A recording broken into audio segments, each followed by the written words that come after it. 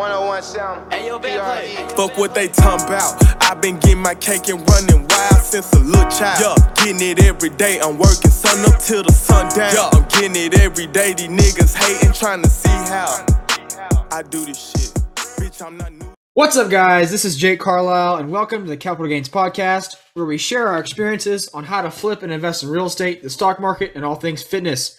Join us as we dive deep into the world of self-development and get ready to make some capital gains.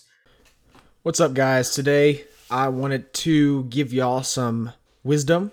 I should probably do this more, but I just kind of get caught up in personal development stuff.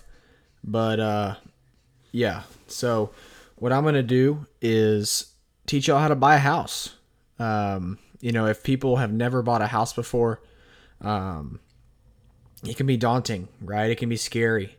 And I'm currently going through a couple people with this right now, and it's tough. Like, they have questions, and there's just a lot that goes with it, right? So, but it's not as complicated as you would think.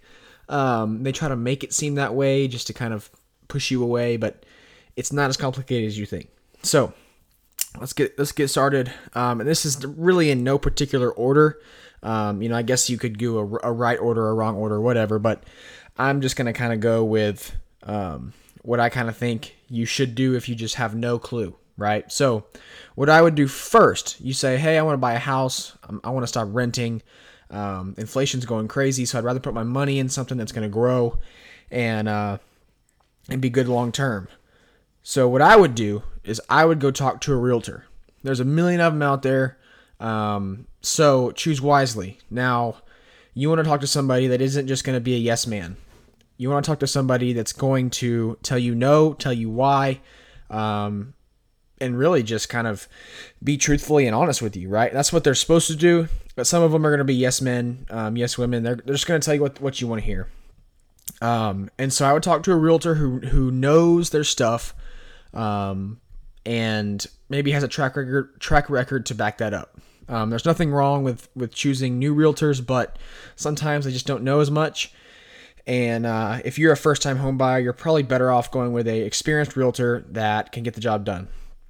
Now, what that realtor is going to tell you is they're going to tell you, first of all, are you pre-qualified with a lender? No? Okay, let's go talk to a mortgage company or a bank, and let's get you pre-approved for a mortgage to buy your house, right? Unless you're buying it cash, awesome, good for you. You got a bunch of cash, there you go. But first thing is you're going to get pre-approved through a lender, and what the lender's going to want to see is 2 years work history. So if you have 2 years work history at a single job or even 2 or 3 jobs, but it's all consecutive, you are good to go. And they're also going to want to see money in the bank for the down payment. And so that's the second thing, is save up for the down payment. Most first-time home buyer loans, or what am I trying to say?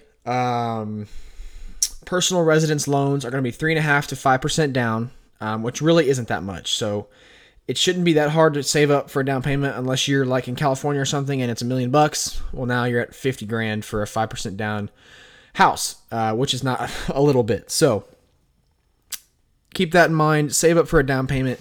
And I always like to tell people, keep 6 months worth of payments in the bank, and then some reserves for maintenance on the property. And that really would just vary wildly depending on what type of property you're buying, right? But 6 months at least in the bank of payments, right? And it doesn't have to be in a separate bank account. It's probably smarter to be in a separate bank account, but at least if you have 6 months of mortgage payments saved for a rainy day, that's good to go. And you're going to want to talk to the lender, see how much you can afford. It's all going to depend on debt to income ratios. How much debt do you have? Do you have any credit card debt? Do you have a car loan? Do you have any other houses? Are you buying a second house? But usually I think FHA is 50% debt to income ratio. So let's say you bring in $4,000 a month in income after all your debt, right? So they're going to look at, can you afford to pay this loan, right? So they're going to give you up to $2,000 a month in mortgage payment allowance, I guess you could say. And so whatever that equates to purchase price wise, That's what you'll be able to make. And right now, $2,000, depending on property taxes, you're probably looking at about, for $400,000 to $500,000. No, not that high. Probably $300,000 to $400,000, depending on property taxes, interest rate. Just depends, which is a pretty good house here in College Station, Bryan, or Brenham. So that's probably what you're looking at there, and it just depends. Like if you get higher, it's different, but once you are pre-approved through a lender, you're going to start looking for houses, right? Take your realtor, look for houses, put in offers, because you've set yourself up to be able to go put offers on a house. And, another tip, you probably aren't going to find a realtor that's going to talk to you or show you houses if you're not pre-qualified with a lender or have cash in the bank, right? If you're not pre-qualified, they're going to tell you to go get pre-qualified so they can, you can help them buy a house. If not, you're just wasting their time, right?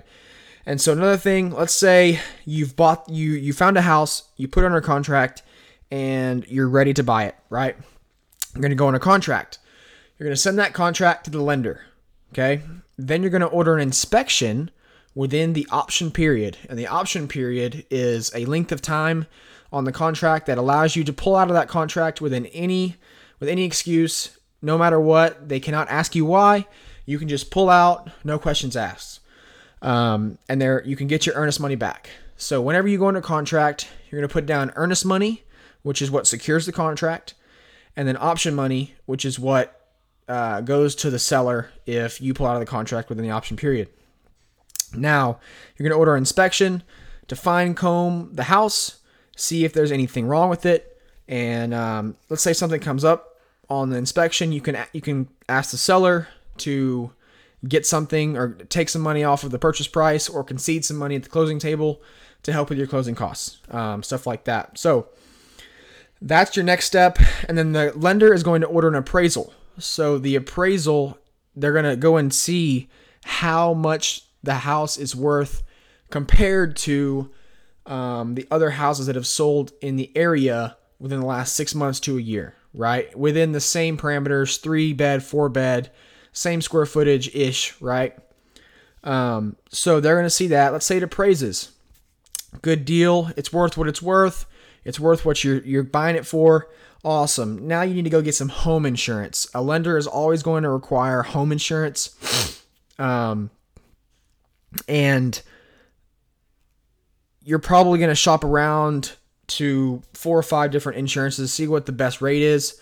And then you'll pick one that's not super hard, and then you're ready to go. And so that's really the whole thing. You're gonna get insurance, and then on closing date, you're gonna put down your down payment. You're gonna sign the papers, and then voila, you've got a house, right? You just put your down payment down, and now you got mortgage payments that start in usually 45 days. With a mortgage company, usually starts 45 days after you close. With some banks, it's about 30 days, but it just depends. And so a couple hurdles that people, go through to find or to get loans to go buy houses. Some people don't have 2 years work history. So some people will go get co-signers that do have 2 years work history to sign with them. And the bank or the lender will see that they are also liable for that debt. Right, so now if you go get a co-signer on your loan, they are also liable for that mortgage payment, even if you're paying for it. Right, that debt is on their name. Another way you can get around, let's say a down payment. You don't have enough money for a down payment. You can actually buy a house in the rural area. It's called a USDA loan, 0% down, which is pretty cool. There's also veterans can utilize the VA loan, which is really cool as well. 0% down. I've seen somebody put down as much as $2,400 at closing table, and they bought a $195,000 house. That's pretty cool because there are closing costs associated with the loan. So let's say you put 3.5% down on a $200,000 house. That is going to be $7,000 down, and then closing costs can range from 1% to 3%, give or take, on the lender side, and they're going to charge that at closing as well. So just be mindful that it's not just the down payment, it's going to be the down payment plus closing costs. So that is something to be wary about. And then, but those are a couple loans that you can use, USDA 0% down, or VA loans if you're a veteran or active duty. And so that's pretty much most of what I've got. I don't think there's probably more. I could probably spend 40 minutes on this, but that's the gist of it. If you have any questions for me on that, just let me know. I am a real estate agent now, so I can help you. I can help you find places, and I can give you an informed opinion on the market. And that's really about it. Once you've closed, you're done, and you can go enjoy your new house. I guess another thing is houses don't come furnished normally, so you're gonna have to have some money to furnish the house. And then, have regular maintenance. So be wary of that. But if you guys have any questions, just feel free to give me a shout, and I will be glad to answer them. I am Jake Carlisle 2 on Instagram, Jake Carlisle on Facebook, and go ahead and give us a follow on Instagram, Capital Gains Pod, if you don't mind. So I appreciate you guys. 101 sound. PRE. Fuck what they talking about. I've been getting my cake and running wild since a little child. Yeah, getting it every day. I'm working sun up till the sun down. Yeah, I'm getting it every day. These niggas hating, trying to see how I do this shit. Bitch, I'm not new.